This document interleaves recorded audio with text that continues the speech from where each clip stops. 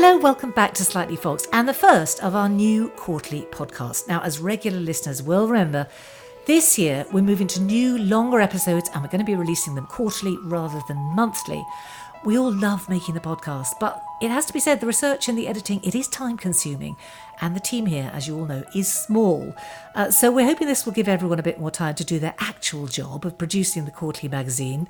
Thousands of you subscribe to that already, so I know you can imagine just how much work goes into making every single issue of that. Today, we have two erudite guests joining us remotely, and we're going to be discussing the novelist Barbara Pym. Now, if you don't know her, she was a mid-century writer, often described as a latter-day Jane Austen. She disappeared from view for 16 years mid-career, only to return to a Booker Prize nomination. We'll meet our guests in a moment. First, though, hello to Foxed editor Hazel Wood. Hi, Hazel. Hello. What news? Well, Gail and I have been doing a lot of reading of page proofs at the moment because the summer issue is just going through, and I have to say I think it's a very good issue. We've got a piece on Addison Lurie and the war between the Tates, Eric Newby, A Short Walk in the Hindu Kush, piece about Julia Childs mastering the art of French cooking, which is a rather extraordinary story of how it became so popular. Yes. A biography of Pevsner and the buildings of England and what the man was really like. So it's a very good, lively issue. And, of course, we've got another of the Slightly Foxed editions. We've already issued the first part of Flora Thompson's, it's an autobiography, Arkwright to Candleford, and we're now doing Over to Candleford and Candleford Green. And I've actually written about it, and the piece will be the foreword to the book. And it was amazing coming back to it. It's astonishing to think of this person who grew up in a very remote country village. She was the daughter of a bricklayer, and yet she was a completely assured writer. So busy as ever, Hazel. Our fellow Fox, Anna Kirk, is with us too. Hi, Anna. Hello, hi, nice to be here. Now, time to introduce our guests. Paula Byrne, who published a biography of Barbara Pym last year called The Adventures of Miss Barbara Pym. Hello, Paula. You're joining us from the States. Whereabouts are you? Oh, hello. I'm in Arizona. Oh, how lovely. I'm envious. It's pouring here, but it's not pouring there, is it? It's not. It's the morning here and it's blue sky and it's just gorgeous. A bit colder than normal, but it's lovely. I'm not complaining. Lucy Scholes is with us too. Lucy writes about books, film and art for the FT, Observer, New York Times Book Review, many others. She's a long-standing Barbara Pym fan. She's also now a senior editor at McNally Editions. And this is, Lucy, this is a new series of paperbacks, isn't it, devoted to hidden gems? Yes, that's right. It's an American imprint, the publishing arm of the McNally Jackson bookstores in New York. And we are devoted to publishing hidden gems, things that have fallen out of print and that we think deserve to be rediscovered and given a second chance, let's put it that way. Well, very akin to our own efforts. I must say I'm envying you that job. That sounds very fun. It's been great fun so far. It's been a real kind of steep learning curve for me because it plays into a lot of stuff that I've been doing already, but not in this sort of official publishing sense. I don't know, I can't wait for everyone to read the books that we've got coming up. So, yeah. We are delighted to have both of you with us. We're going to talk about Barbara Pym, then we're going to broaden out a bit and take a look at some of her female contemporary writers. But Paula, I mean, Barbara Pym isn't a name that everyone will know, I think. You published, as I said, her biography last year. Why did you pick her? Yes, she is a bit recherche, isn't she? She's very popular in Oxford for some reason. I don't know why. Well, she was an Oxford student, wasn't she? Maybe that's why. She was an Oxford student. And I came to her quite late. Funnily enough, Lucy talking about hidden gems. For me, Barbara Pym was a hidden gem. I found her in a second-hand bookshop in Oxford and thought, who is she? And I just laughed out loud after I just read a few sentences, and I just knew it was sort of love at first read. Well, we'll get into exactly what it might have been that made you laugh in a bit, but can you just give a bit of a potted history of her own early life and how she came to be a writer? She was born in Oswestry in Shropshire. She went to school in Liverpool. She was 16. She went along to Boots when she was 16, and she borrowed this copy of Chrome Yellow, and it totally changed her life. It was a book that made her want to be a novelist. She just thought it was so extraordinary. And she was terribly funny about it. It's just about rich people sitting around, talking and shit, of which I knew nothing. Yes. And then she wrote a parody of it, a little parody of it called Young Men in Fancy Dress. And she said, I had no clue what rich people who sat around in Garsington talked about. But I just thought it just was such a wonderful topic for a book.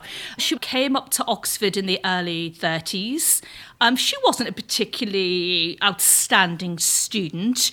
In fact, she was a bit of a nuisance, really.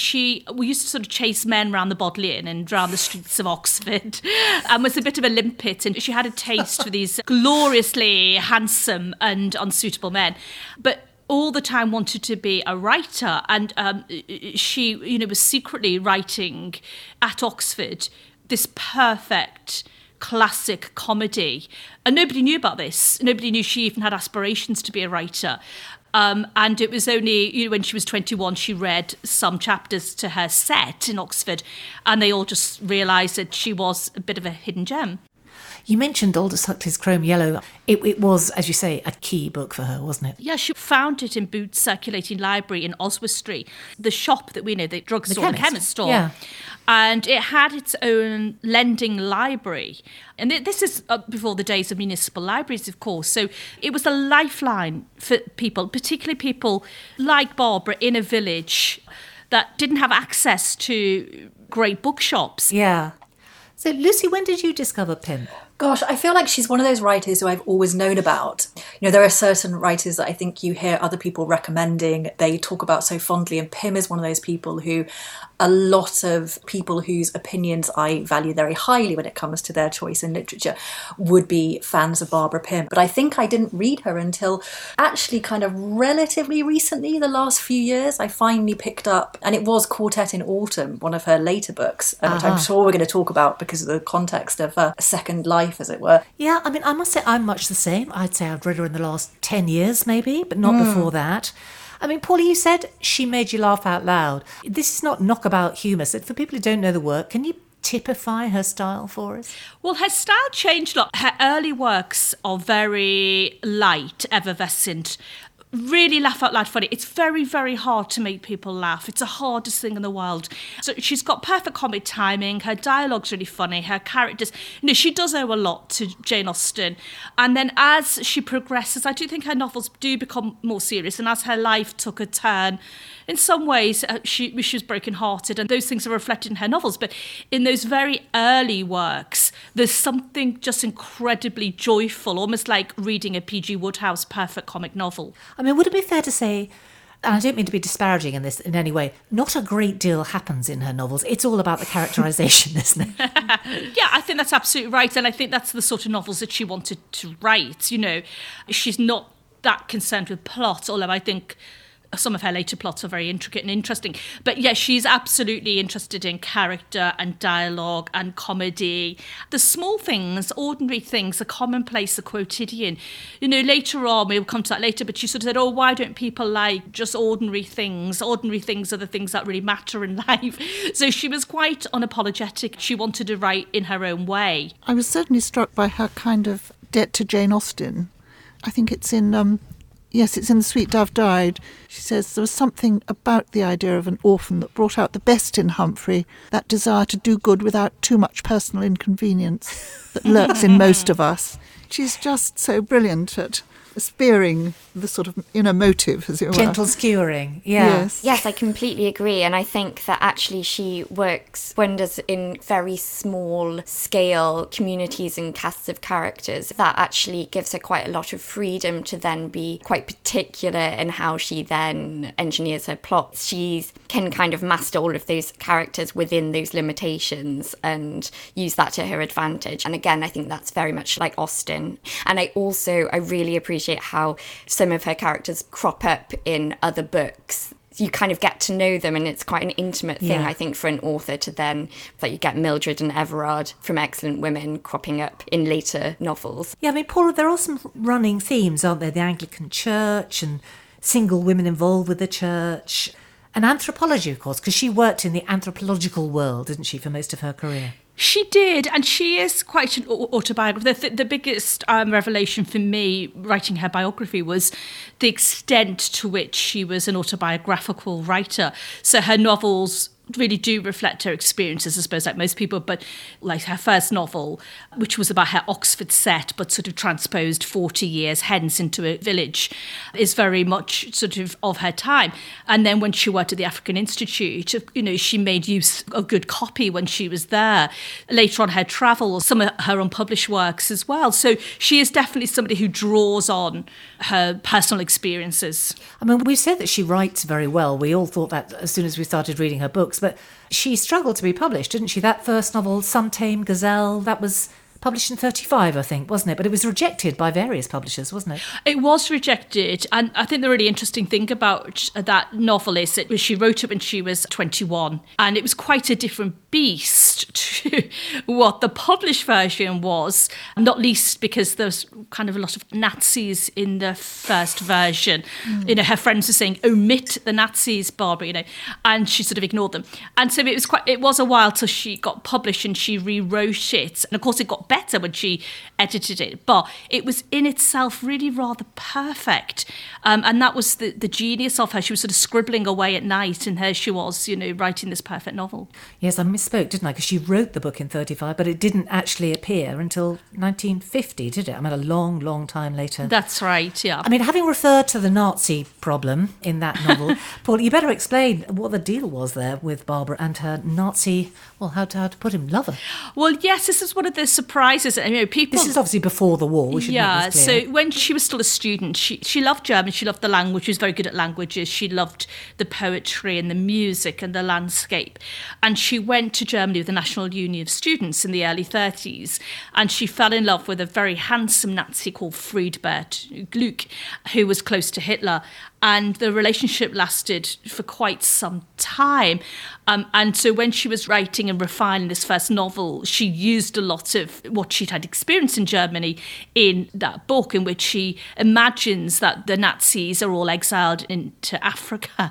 And it's sort of quite playful. But she did see a lot. And in the course of my research, what I was very sort of shocked to uncover was just how close she was to a man who was very close to Hitler. And of course, she deeply repented afterwards and did her duty during the war. But it was quite a shock when I read her war diaries and became aware of just how familiar she was with that very unsavoury aspect of history. I mean, as you said, she was a romantic, wasn't she? And remained one throughout her life and dived down various unfortunate romantic alleys right up until the point almost when she died, didn't she? Yes, she was very unlucky in love, and she did have a taste, these gloriously gorgeous, selfish, unscrupulous men, of course, and she wrote great comic novels based on those men. Yeah, she had her revenge on them, didn't she, in print?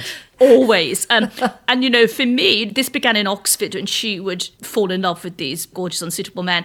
And then the men became more and more unsuitable, and the sort of epitome of that was falling in love with gay men, which, you know, could never end well for her, and then sort of falling in love with dead men. It was just like, but then so she used that experience, and she put that experience into the novels. It seemed almost kind of masochistic, the way she went for these men. They treated her so badly, didn't they? Yeah, they did. And there was something of the masochism in her. You almost wonder whether she wanted to copy, because at one point in her diary she says, well, what is it I really want? Do I want to be loved, or do I want to be heartbroken so I can write about it? Yes, I mean, you always get that, don't you? I mean, she was a deeply religious woman as well, wasn't she? She was a very sort of churchy woman. That, again, reflected in her novels. She went through a period, I think, where she lost her faith when she got very ill. And I think what she really liked about the church was the community and the people. She loved high church. She loved incense. You know, there was lots of jokes about going over to Rome. One of her great friends, Robert Liddell, was a Catholic. And so lots of the letters talked about religion. I mean, my book was very much based on the manuscripts.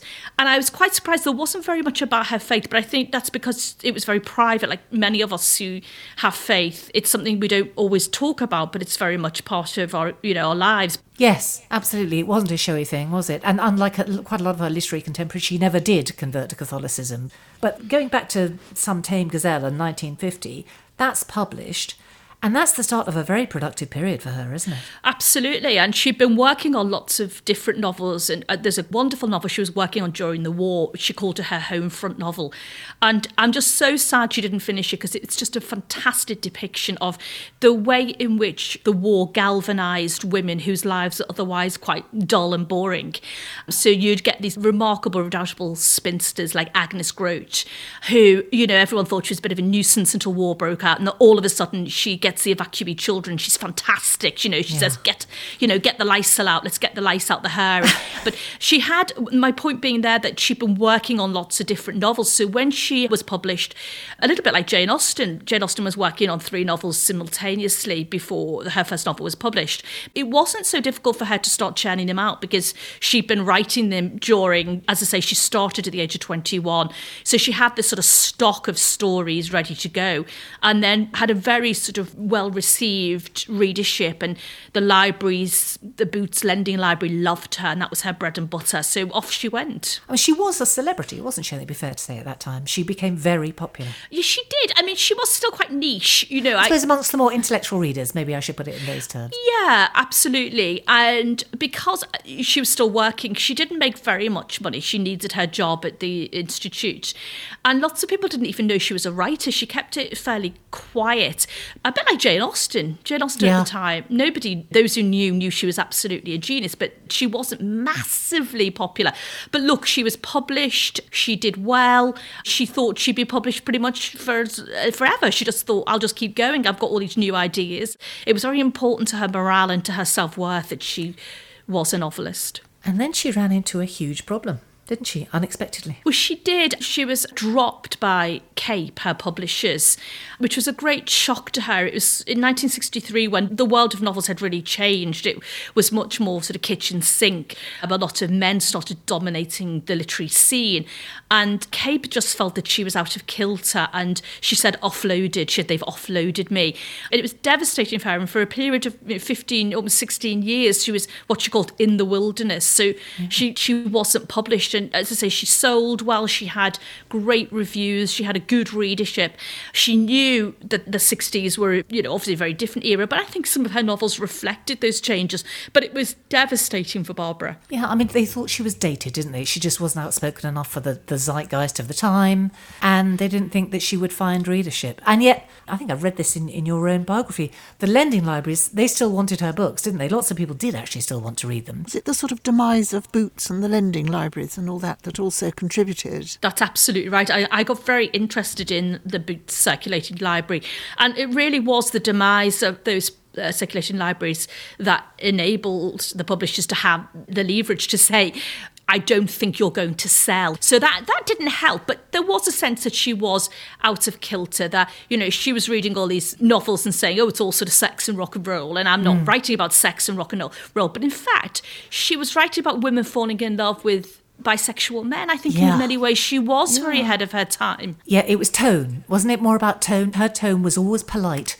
and quite restrained, even when she was writing, as you say, about themes that at the time were very outre. I think that's a really good point. I think that's absolutely right. She's sort of decorous, that sense of decorum and quiet restraint, which is exactly the sort of novel she wanted to write, with those devastating one-liners. She lamented to Philip Larkin, amongst other people, why do people not want to read my sort of book anymore? And they did want to read her book. She just didn't think. And, after all these years, people still get very angry with Cape for dropping her. I'd spoken to people.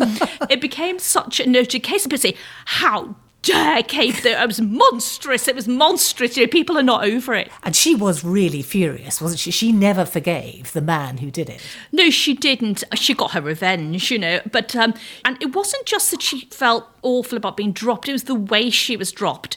And this is what her friends who rallied around said. They didn't even bother taking her out to lunch and saying, I'm really sorry. It was done in a very rude and abrupt way, and a way of, that's it. She said, well, what about I'll write another book. And it was very much no. And I think that affected her too. It's just fascinating listening to all this. I was just wondering as well, was there something to do with some of her settings as well, the sort of more small town or small communities, and were people more interested in reading about about sort of swinging London during this period as well? I think so. And again, her novels do reflect, bedsit land, young women after the war, like Mildred in Excellent Women. She is somebody who is living her own independent life. And I think Pym reflects that brilliantly, independent women not getting married. So it's sort of curious, which is why I think probably you're right to talk about tone. And, I love all that sort of knickers in the radiator. kitchen, on the radiator and across the pulley. And darning of socks. And also women being put upon all the time. That, because you're not married, everybody else just uses and exploits you. There's something so tragic about Mildred. Mildred's only in her early 30s. She's the same age as Barbara when she wrote it. She's not an old spinster. A lot of men had been killed in the war. And I think Mildred reflects those changes. And, as Larkin said, she expects so little for herself. I think her novels do reflect that, but somehow they were perceived as almost not masculine enough. We want these male writers coming in and being brash in sort of John Brain room at the top and all stuff like that. And isn't the perception such an interesting issue, though? Because I think it hasn't just happened to her, but it happens with a lot of other women who are grouped into that sort of awful, very umbrella term, sort of middle-brow women's writing. This idea that it isn't interesting or it isn't important, it isn't about the real world, it is just about sort of bedsit life or domestic trials. I love the idea, or I'm really fascinated by the idea, that this was sort of happening to her in the 1960s, and yet it's still something that we're kind of dealing with a little bit today when we think back about women like Barbara Pym. I think a lot of people who haven't read her might assume that she writes about a certain type of, let's not say dull, but a sort of woman who leads a quite limited life. Conventional. A very conventional life, a very limited life, and maybe doesn't have a lot to tell the rest of us about the world. But as we've already said, everything is in her books, it's just in miniature, and the domestic world or these kind of smaller communities are just as important and just as full of kind of intrigue and excitement as anything on the bigger world stage. I think that's brilliant. And, they often use the word cosy in a derogatory sense, her editors and right, publishers. Exactly. You're cosy. And Barbara would say, well, actually, is there anything wrong with being cosy? In fact, I don't think her novels are cosy at all. No, not at all. No. I really wouldn't use that Anybody word. Who says Jane Austen's cosy, you think, well, you're just not reading it properly. What are you talking about? Yes, but I think even I had that sort of impression before I read it, even though I knew there were people whose opinions I really valued. They were big fans of her work, but there was also this kind of prevailing notion that she was a very women with a small W, a women's writer. Yeah, I think the whole human experience is there in Barbara's novels, isn't it? It's just she doesn't do it in Technicolor and she doesn't do it on a big platform. And so you have to look for it and you realise, suffering and joy and grief and love, and it's all there. I guess that was it. They just thought, well, that's not what we want in the 60s. And terrible for her, as you say, Paula, absolutely terrible. She's dropped unceremoniously, rudely by Cape. And then there she is. But she keeps on writing, doesn't she? She does, because I think it's like Jane Austen. It took years for Jane Austen to get published. When you know you're good and there's a confidence there, and she kept on writing and all these manuscripts in the linen cupboard, and she kept on developing her own way. I mean, I think A Glass of Blessings, it is such a wonderful novel because the way that she controls the narrative is that everybody else knows Wilmot's in love with a gay man except Wilmot, Yes. And it's really, really hard to do that in a convincing way that you kind of want to go, Wilmot, can't you see what everyone else is seeing? Piers is a drunkard and he's gay and he's got a lover, and you sort of want to scream at it. And I just think that the mastery of which she's handling that is so brilliant. The other thing about Pym is that she deserves rereading, and the more that you reread her, the more rewarding it is. And to keep doing that, and it was heartbreaking because she kept sending out these manuscripts to all sorts of other publishers, and yet she kept trying, and most importantly, she kept writing. Yes. I mean, as you say, thinking about, women falling in love with gay men, she did that herself, didn't she, in midlife? She did. I think there were more than we know about, really. But she did fall in love with gay men and bisexual men. But she understood that Skipper, this guy, was gay, didn't she? So it was a strange relationship. Oh, completely. It wasn't that she was, misled about that, but she loved him. Oh, she loved him. And, he loved her. There's no question. And I think, like some people, she thought she might be able to change him because they did get on brilliantly. I mean, when you read the letters are so passionate. Darling, dearest, goodness knows what was really going on, but it was very intense. Yes. And I think she knew in her heart it could never be, but she was still going to keep trying. And she just brings that out so brilliantly in The Sweet Dove Died, which I think is her masterpiece. Just that utter hopelessness of being in love with, in that case, a bisexual man, and knowing that you're never really going to win. She's so on top of that material. It's just so beautifully done. And during those years when she wasn't published, she was buoyed up by people like Larkin, Philip Larkin, who said, keep writing. They're all mad. They're going to come round to this. And, just keep writing and don't stop writing. And that was very important, that a coterie of friends rallying around her and telling her not to give up. Let's talk about Larkin, because that was a strange friendship, wasn't it? He wrote to her, didn't he? When he was very early career himself. Yeah, he wrote a fan letter. I mean, can you imagine Philip Larkin writing a fan letter to Barbara Pym? It's hard to picture. It's just so glorious, isn't it, when you think about it? He wrote her a fan letter to say that he and his lover, Monica, were big fans. And he said about 1960, 61? Yeah, exactly. And then he says, look, I've read all of your novels and you're brilliant, and I want to write a review essay of all your novels. How do you feel? And so she wrote back and said, oh, that's really wonderful. And I've got this book and I'm writing it. And then she got dropped and then wrote to Philip. And he was incandescent with rage. So it was a correspondence relationship, an epistolary, very 18th century relationship. It began Miss Pym and Mr. Larkin, and then it was Dear Bart, and then it was Dearest Philip, over a course of 15 years. And I just wanted to jump with joy when Larkin just said, how dare they? You're so brilliant. And he was just honestly, utterly fantastic. But they didn't actually meet in person for about 15 years. That's right, they didn't. They eventually met at the Randolph Hotel in Oxford. But it was such a lovely relationship, the correspondence. Two writers writing about how important the commonplace is, how important the ordinary life is. This is what is important, relationships, love, betrayal, heartbreak. And so there was this gorgeous correspondence between the two. It's rather lovely they didn't meet. They were both very shy. Yes. And so they were able to reveal their innermost feelings, and actually sort of didn't really want to meet. They got enough out of the correspondence. I say gloriously 18th century and old-fashioned. Yeah, I mean, as a biographer, it must have been so fun to read both sides of that correspondence. Oh, absolutely. It's quite a rare thing often to get such a correspondence that's great on both sides, Yes. I thought Philip Larkin was remarkable. He was so kind. She was at a time in her life when she was so low. She just needed that championing, and it couldn't have come at a better time, and it kept her going.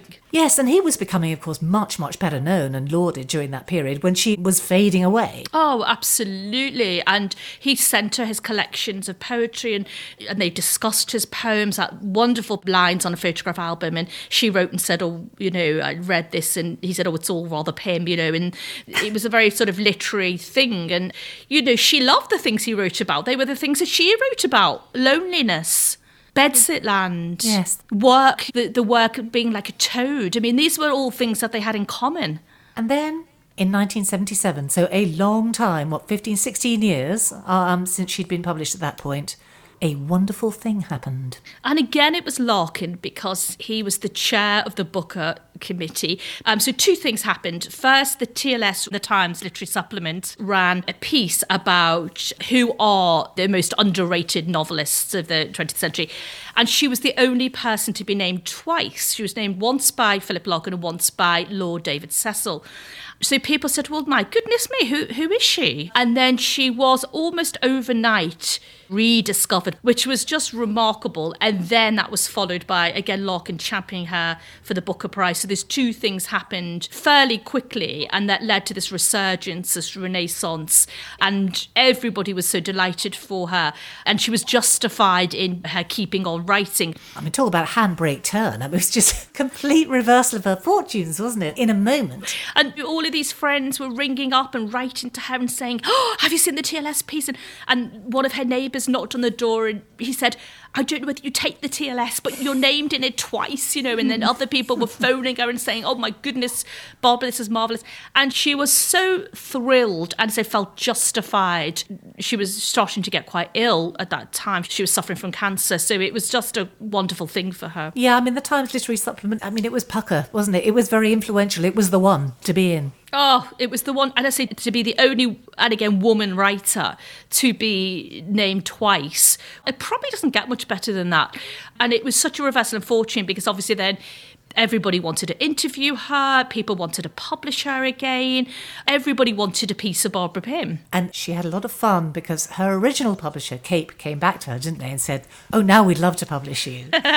Yeah. Yes, I was so pleased when she was able to turn them down. Yeah, I can't remember what the line is in your book, Paula, but I think she wrote to someone about it and said that it was, very enjoyable for her to be able to say, "No thanks." It was just so delicious to say thanks but no thanks, and I knew I was really good. Of course, she's Barbara Pym, so she didn't gloat. No. And she had this bunch of novels, in the linen cupboard of all places, in her London flat, ready to go. So she just produced them all. And how many did she publish? Another 5 or 6 Amazing. afterwards. One after the other. Oh, yeah, absolutely. And I think she probably was one of those novelists that if she hadn't been dropped and had those 16 years, she would have kept probably writing one every 2 years. A bit like Jane Austen, when Jane Austen was dropped in 1803 by her publishers, and then it took her till 1811 to get published. You sort of want to kick those people in Bath who dropped her, because you think, thanks to you, we would have had another 10 Jane Austen novels, thanks a lot, mate. And it was the same for Barbara. I think, yes, she kept writing, but she didn't write quite at the speed which she would have done. But she did write, and she did publish 5 or 6 novels before she died. And your pick of those, what would it be? I do love The Sweet Dove Died. It's so sad and funny and clever and wistful. I found Quartet in Autumn a bit depressing, really. But for me, her masterpiece is The Sweet Dove Died. Lucy, what's your thinking?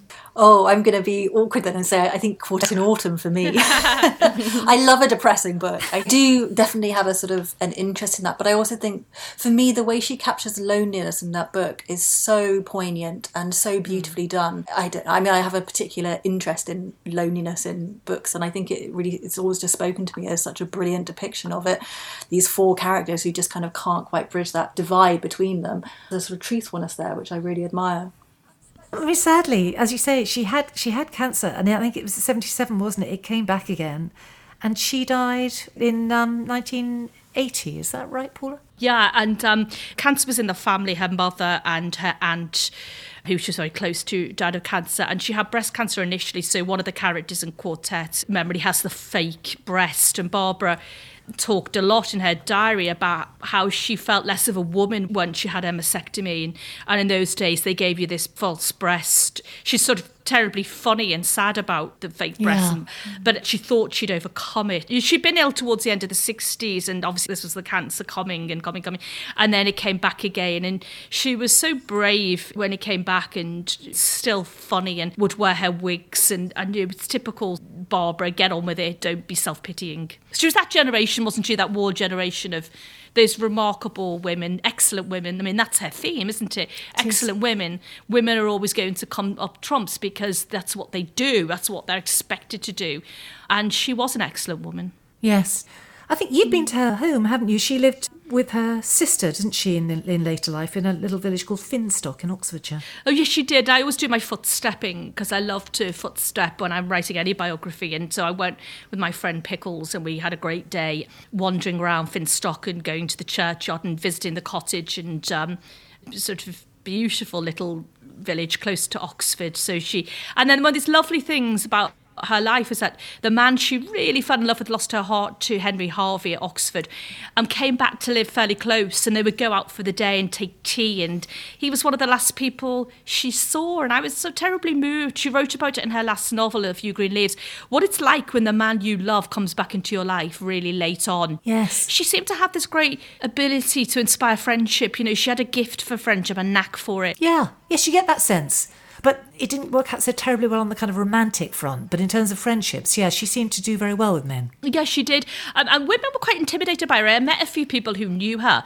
Quite a few people said, oh, well, she was quite terrifying. And she was a bit sort of, hello, and a bit Lady Bracknell-like. A bit frosty. A bit frosty. But then she'd love children. And so she would just have this Joyce Grenfell. She a scoot. Oh, and she'd make the most ordinary object, a bucket, a handbag, just really funny. It was just pure Lady Bracknell. But she very much liked being the editor-in-chief. Younger women felt quite intimidated by her. She wasn't always kind to younger women, interestingly. Yeah. She did come off the page, I must say, in your biography. I saw her as a kind of I don't know, there was a sort of almost a head girl quality about her, wasn't there? Large and Bit gawky. bouncy and gawky somehow. At least that's how I I'm so pleased that because that's exactly that sort of head girl, jolly hockey sticks. Yes. You know, the reason her mother sent her to boarding school was because she was reading all those, you know, boarding school stories that were very popular in the 30s. And I think she writes brilliantly about, you know, those girls at Oxford and, let's say, Hilders in the early 30s, and just the pressure for them to do something brilliant. And often many of them, the best they could do is, the hope to do is marry a clergyman. And she writes brilliantly about those Oxford reunions and everyone looking around the room going, well, what did you do? You came to Oxford when women were really just becoming accepted, and did you go on to change the world? No, you didn't. She's very clear-eyed about some of that stuff. Yeah, actually, just to polish this off, I was intrigued, actually quite early on in your biography, you talk about how she had an alter ego when she was at Oxford, which was a much more kind of beautiful and glamorous and daring woman called, was it Sandra? Yeah, sexy Sandra. Sexy Sandra. You know, Sandra would wear sort of crimson silk blouses and black satin skirts, and she'd wear red lipstick and paint her nails red. And Barbara would be quite staid, so she did sort of split her personality into two to deal with the, you know, she liked sex, Barbara. She was quite unashamed of liking sex, and people said she was quite promiscuous in Oxford, and I think she was quite liberated. But By the standards of the day, yeah. Yeah, but I think it was easy for her to put it onto Sandra.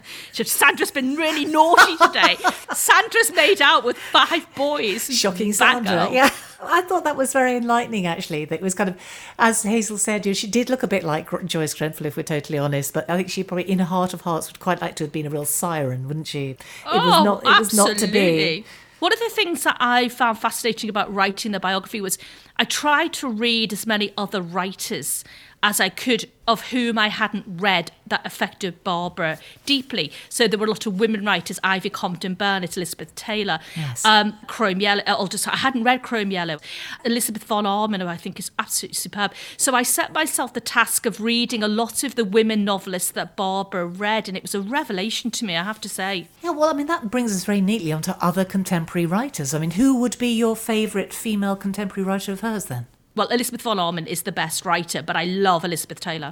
Yes, I've only just started reading Elizabeth Taylor's works myself, and I am already a huge fan. Lucy, you're a fan too, I think, aren't you? Yes, I love Elizabeth Taylor. She's really brilliant.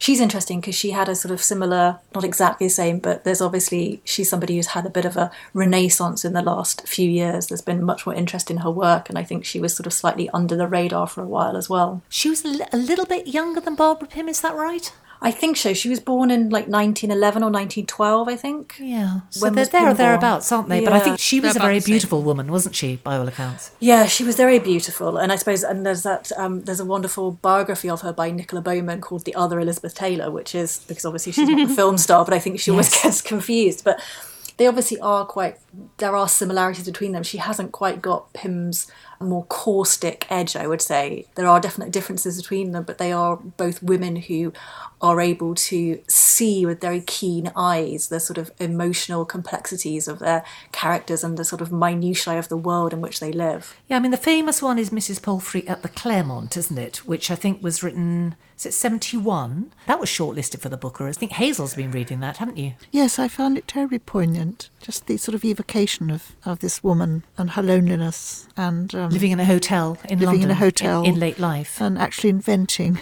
It's her nephew, wasn't it? Yes, She nephew didn't come invented- to see her, so she invented another young man into Yes. being her nephew. Yeah. Yes, I found it incredibly poignant. But it is more of the same, isn't it? Small canvas and deeply observational writing. Yes. Were she and Barbara Pym actually friends? I mean, they knew each other, didn't they? Yeah, they met. They met a couple of times, but Elizabeth Taylor was quite shy, like Barbara. And so Barbara thought she could come off as quite aloof. And when Barbara was talking to another friend who met Elizabeth Taylor, she said, oh, don't worry if she comes across a bit aloof. She's actually really lovely, but she's shy.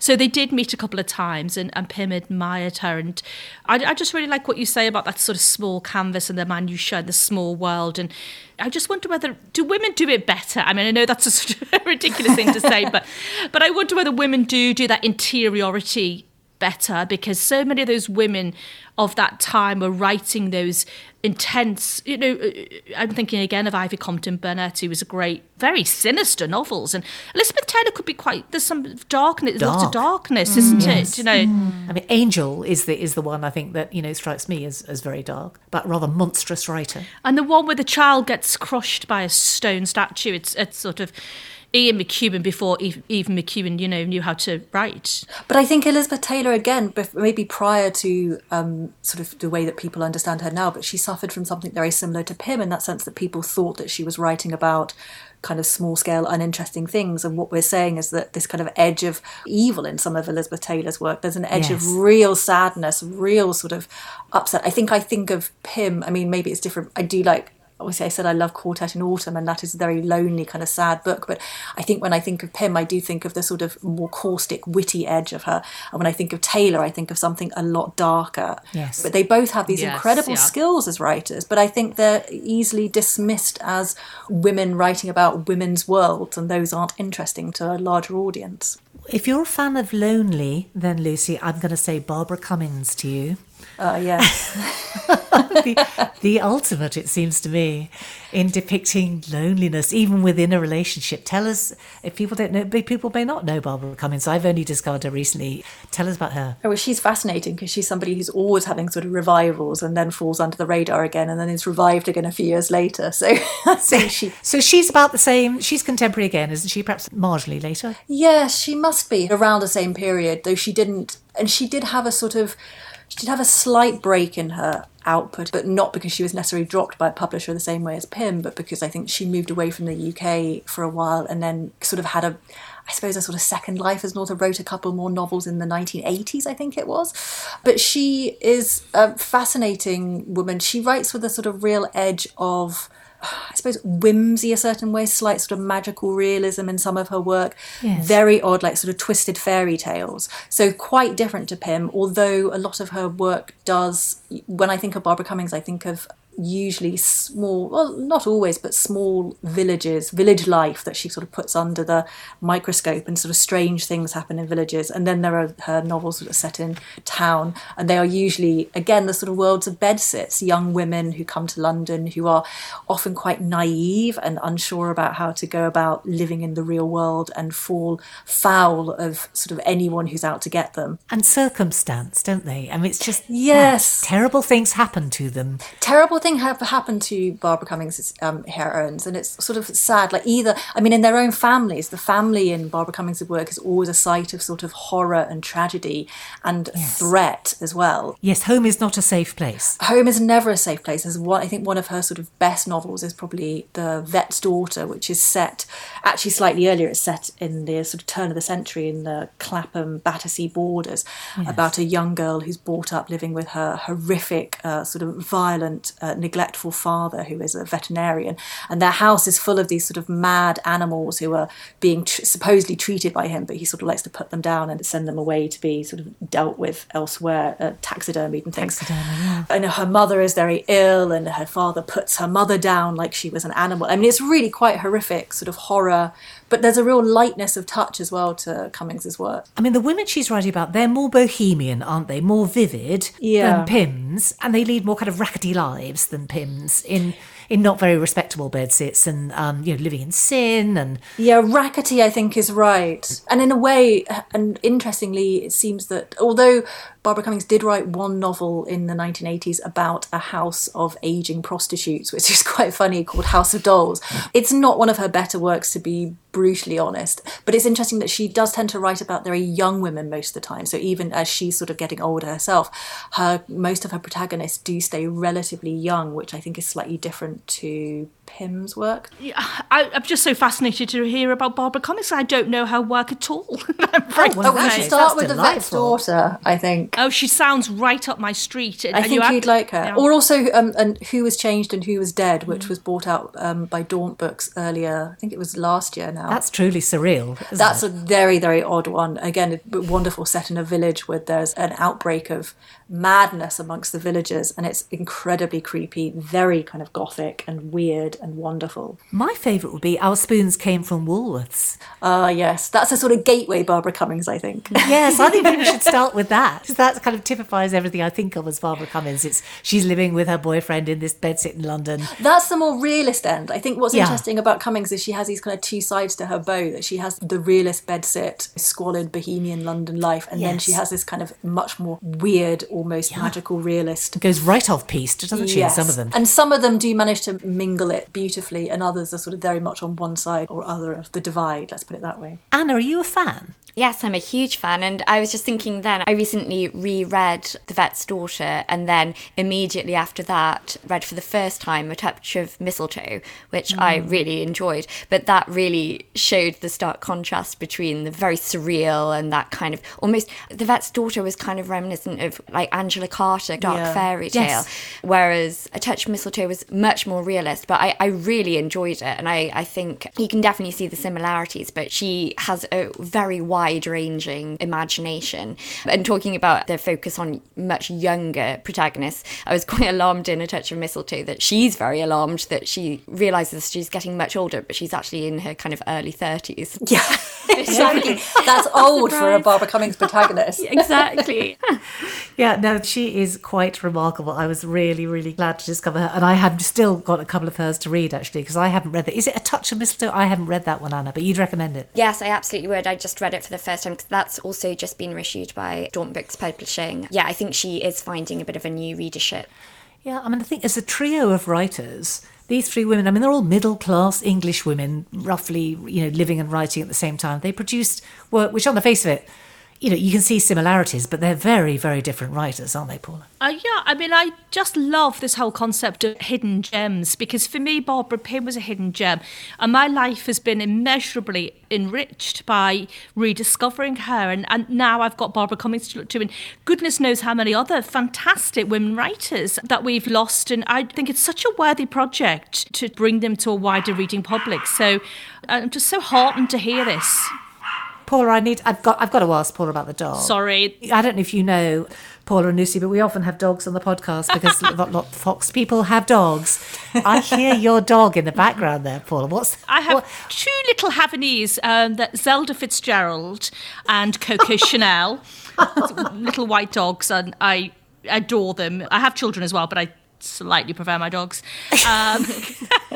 Not uncommon, I gather, amongst dog owners. I'm a late dog lover, and I'm so surprised. I never understood why people go mad for dogs, and now I've become that crazy dog lady. It's the unquestioning love, I think, isn't it? It's the eye contact. It's like a baby. They stare at you until you feed them or walk them, I can't bear the eye contact. Well, I'm very glad we heard from your dog, Hugh. So I think I've got a whole list of female contemporary writers on the page in front of me. We're going to have to leave it there. But Lucy, Paula, thank you both so much for being with us. It's been absolutely gripping. Thank you. Thank you for having me. Will you stay and give us a book recommendation? Sure. Slightly Foxed is a small publishing house in East London. It was founded in 2004 by two editors, Gail Purkis and Hazel Wood, and the team began publishing a quarterly magazine for literary nonconformists, all about lost and forgotten books. The contributors are unusual. Some are distinguished writers, journalists or academics. Others, though, come from very different walks of life. 18 years on now, and the Fox team still love finding new readers. The magazine is posted out 4 times a year to more than 60 countries, and every year they also reissue out-of-print books they think deserve to find new readers. The annual subscription to the quarterly magazine is very reasonably priced. It's £48 a year in the UK and Ireland, and only £56 worldwide. Even better, your subscription gives you free access to the digital archive of all the back issues, and that's over 1,000 articles to explore. You can sign up for a subscription at foxquarterly.com, or if you'd rather talk to a real person, give the London office a ring on 020 7033 0258. Thank you. So, book recommendations now. Paula. Yeah, I'm going to kick off with Elizabeth von Orman, who Barbara Pym loved. And I think her book, Vera, which is probably one of the earliest books about gaslighting, and it's utterly brilliant and chilling. And it's so worth a read. Elizabeth von Orman is a fascinating writer. And I would start with Vera, but there are many other brilliant novels. And she's a total hidden gem, Lucy. I'm sure you probably do know her, but she's become one of my favourite writers. Lucy, do you know her? I do. I'm embarrassed to say I don't think I've read anything, but is it the famous one, The Enchanted Garden? I think I have read that one, but a while ago. Definitely read Vera, because Vera is Oh, no, I have read Vera, because it's like Rebecca, isn't it? It's like Rebecca. Yes, it's like sorry. Rebecca. Is there any evidence that du Maurier had ever read it before she wrote Rebecca? Do we know? Do you know, I absolutely don't know, but I'm actually thinking about writing a biography of Elizabeth von Orman. She was H.G. Wells' lover, and E.M. Forster was her gardener and her childminder. She's really fascinating. Vera is fantastic. You will not be able to put it down. Lucy, what have you got for us in your own right? I'm going to be a little bit cheeky and recommend one of the new McNally edition titles, Troy Chimneys by Margaret Kennedy. I don't know if anyone here has read it. Nope, yet. new to me. What's so wonderful is Margaret Kennedy. I think you'd probably like her, Paula. She was a kind of very prolific writer throughout the 20th century. I think she's most well known for her novel, The Constant Nymph, which she wrote in 1924. Of course, yeah. Yes, and a lot of people know that's been made into lots of films. But she wrote so many other novels, and I think her later work is particularly brilliant.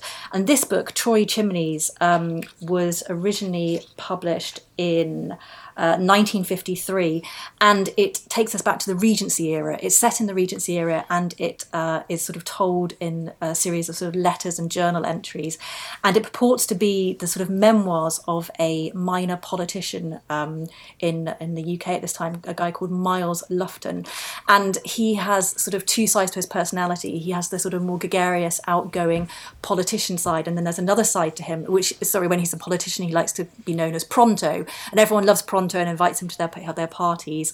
And then there's the other side of him, Miles Lufton, the kind of real man who likes nothing more than to be kind of hidden away at his country retreat and sort of living the quiet life. But it is so beautifully done, and it is the sort of the lost Jane Austen novel that Jane Austen never wrote. So the more we talked about Austen and the connection to Pym, I just thought any of your listeners would probably very much enjoy this book. You've totally sold it to us. The name again, Lucy? Troy Chimneys by Margaret Kennedy. Fantastic. Anna? So I'm going to recommend Two Serious Ladies by Jane Bowles. It's just been reissued by Weidenfeld and Nicholson. The edition I read has a memoir by Truman Capote, who was a great friend of Bowles, and so it just gives you a little bit of background as well, because Jane Bowles is quite an interesting character.